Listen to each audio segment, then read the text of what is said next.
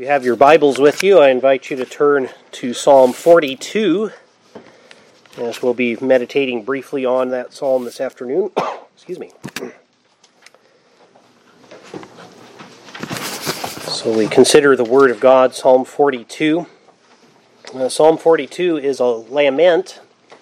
Its authorship is actually unknown, but the reference in verse 4 to excuse me.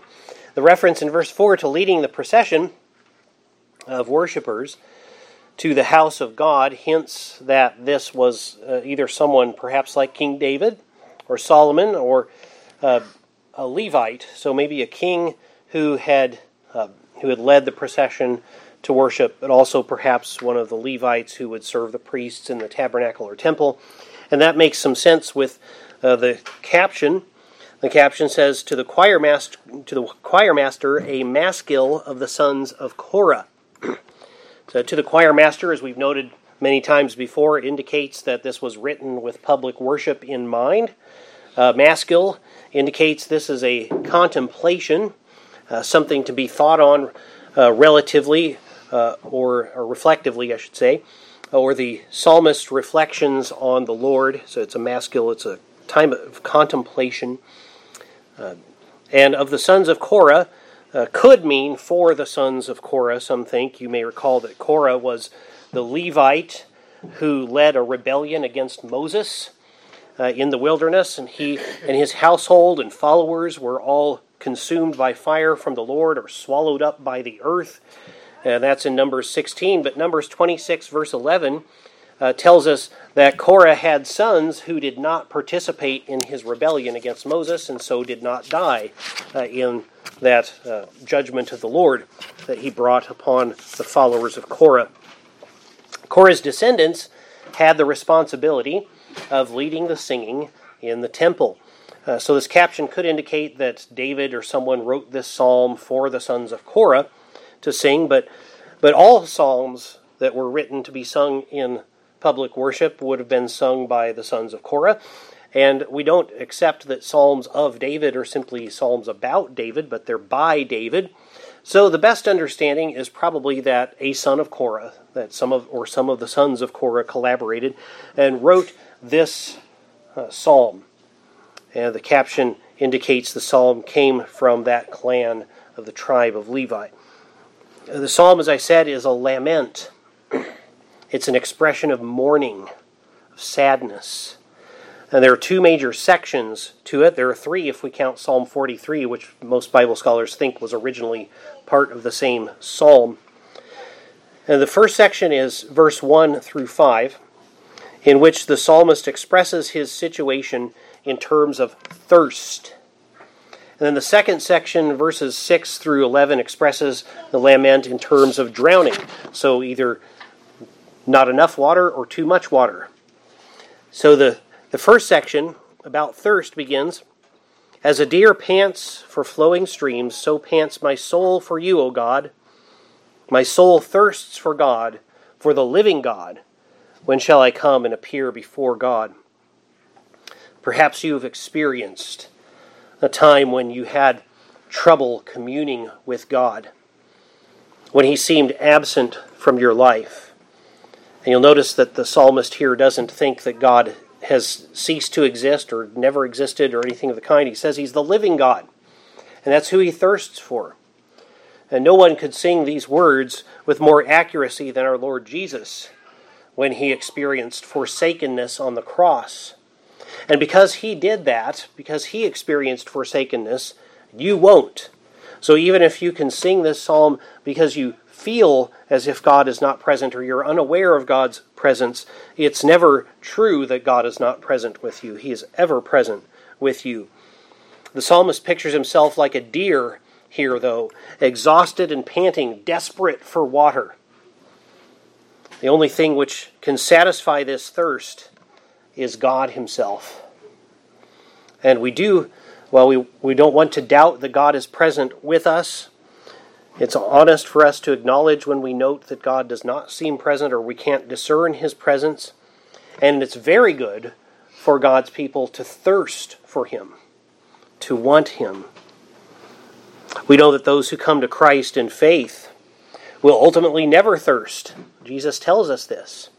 He will give us fountains of living water pouring forth from us, by which John says he meant the Holy Spirit. But he says that those who come to him will never thirst. The psalmist describes the situation here, though, starting in verse 3. My tears have been my food day and night, while they say to me all the day long, where is your God? So he's in a time of grief. He's feeding, so to speak, on his constant tears. Unbelievers mock him, asking, where is your God? As they still do to any Christian, anytime Christ's people experience adversity. Have you seen it? The people will ask, well, where is your God now? Why did you have such confidence in him? And of course, we were never promised that we would live lives of ease in Christ. This is one of the terrible evils of the word faith doctrine, which is a false doctrine that tells people that if they suffer, it's because they didn't have enough faith. And so that's a faith-killing kind of doctrine, that people think they've got faith in Christ, and then they experience adversity, and they think, well, I must not have faith. Adversity will be part of a Christian's life in this world. But the psalmist here reflects, however, on his delight in public worship. In verse 4 he says, these things I remember as I pour out my soul, how I would go with the throng and lead them in procession to the house of God with glad shouts and songs of praise, a multitude keeping festival. Public worship in the presence of God's people is a remedy for our grief like no other. It's one of the best things that we can do for ourselves at times of difficulty, is to go and worship the Lord and be with God's people. And he reflects on that in this time of sorrow and say, oh, how wonderful it would be to be doing that now so that I could be comforted. As I'm pouring out my soul, and I think of how I would go with the throng and lead them in procession to the house of God. So as he reflects on public worship, he ends that first section about his thirst here for God with the refrain that ends each of the sections of this psalm. In 42, it also ends Psalm 43. Why are you cast down, O my soul? And why are you in turmoil within me? So he asks himself that question as he reflects on God and as he reflects on public worship. How could I be cast down? He asks himself, why are you so cast down? Yes, things are troubling now in life. But he answers himself, hope in God, for I shall again praise him, my salvation and my God. Whatever suffering I experience in this life, it is but temporary, and there's such great glory promised for God's people in the world to come. When your soul is cast down, reflect on the Lord, worship him. Eagerly look forward to praising him again. Be very eager to get into public worship. The psalmist corrects himself before his grief turns to despair and says, hope in God. God will keep his promises. Look forward to the fulfillment of those promises, including that his people will dwell with him, praising him forever. I will praise him forever, my salvation and my God. The second section begins in verse 6 and describes the situation as a case of too much water. So we've had not enough water, we've had thirst, now we've got too much water rather than not enough. The psalmist declares, my soul is cast down within me, therefore I remember you from the land of Jordan and from Hermon and from Mount Mizar. This is something of a transitional verse. He's reminded himself to hope in God. And now he states that because his soul is cast down, he's acknowledging the truth of that situation. You notice that just telling himself hope in God doesn't immediately get rid of the cast down nature or situation of his soul, that cast down condition. You can't just tell somebody who's feeling depressed, well, cheer up. That doesn't cheer them up, right? But if they do focus themselves on the Lord, the depression does lessen. It says, he now states that because his soul is cast down, he's going to remember the Lord.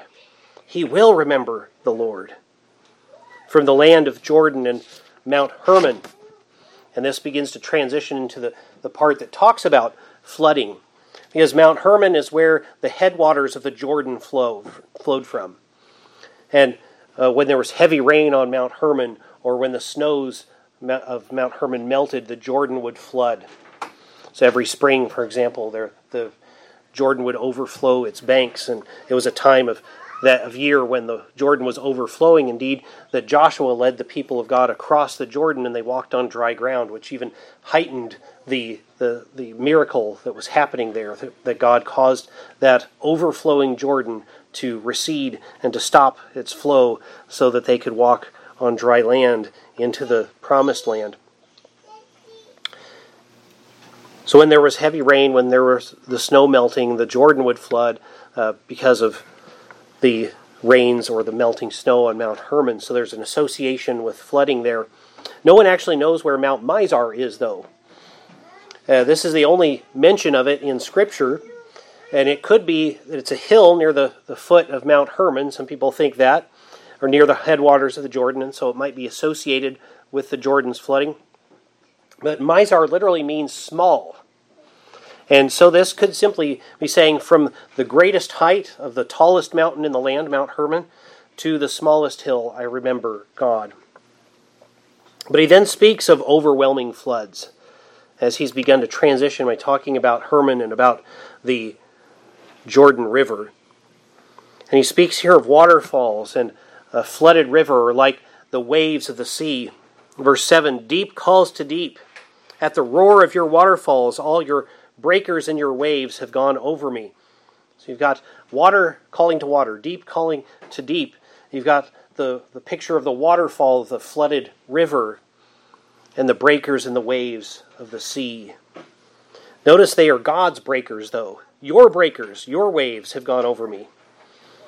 God is the one in control. And so here the psalmist acknowledges that even when this adversity comes upon me, I know it's in God's control and it's for His good purposes. Your afflictions, if you trust in Christ, are sent by God for your good. It's a hard thing for us to acknowledge sometimes that our afflictions were sent by God, but they were sent for our good. He is steadfast in His love for His people. And so in verse 8, the psalmist goes on and says, by day the Lord commands His steadfast love, and at night His song is with me. So they're your breakers, they're your waves, they're overwhelming me, and yet I know it's because of your steadfast love. And he says, a prayer to the God of my life. At night His song is with me, a prayer to the God of my life. And as he remembers God's loving kindness, God's grace, he is all the more emboldened then to call upon God, who he knows is his rock, for help. So verses 9 and 10, I say to God, my rock, why have you forgotten me? Why do I go mourning because of the oppression of the enemy? As with a deadly wound in my bones, my adversaries taunt me, while they say to me all the day long, where is your God? The fact is, God does not forget His people. When he says, why have you forgotten me? He's simply calling upon God to remember covenantally. And God does not forget His people because Christ has suffered forsakenness for us. So again, you may feel forsaken from time to time, but you never really are, because Christ was Himself fully forsaken for you. Jesus, more than anyone, could sing these words as descriptive of His situation during His trial and His crucifixion, and say that He does feel forgotten, and that with deadly wounds, His adversaries are coming against Him, saying to Him, where is your God? Yet Jesus did not lose trust in the Lord, nor should you. So we too, by His grace, can remind ourselves during times of trouble, as the end of the psalm says, why are you cast down, O my soul? And why are you in turmoil within me? Hope in God, for I shall again praise Him, my salvation and my God. So let's indeed praise God with song now as we turn to the second selection, the B selection of Psalm 42. Let's stand together and sing praise to God. Psalm 42b.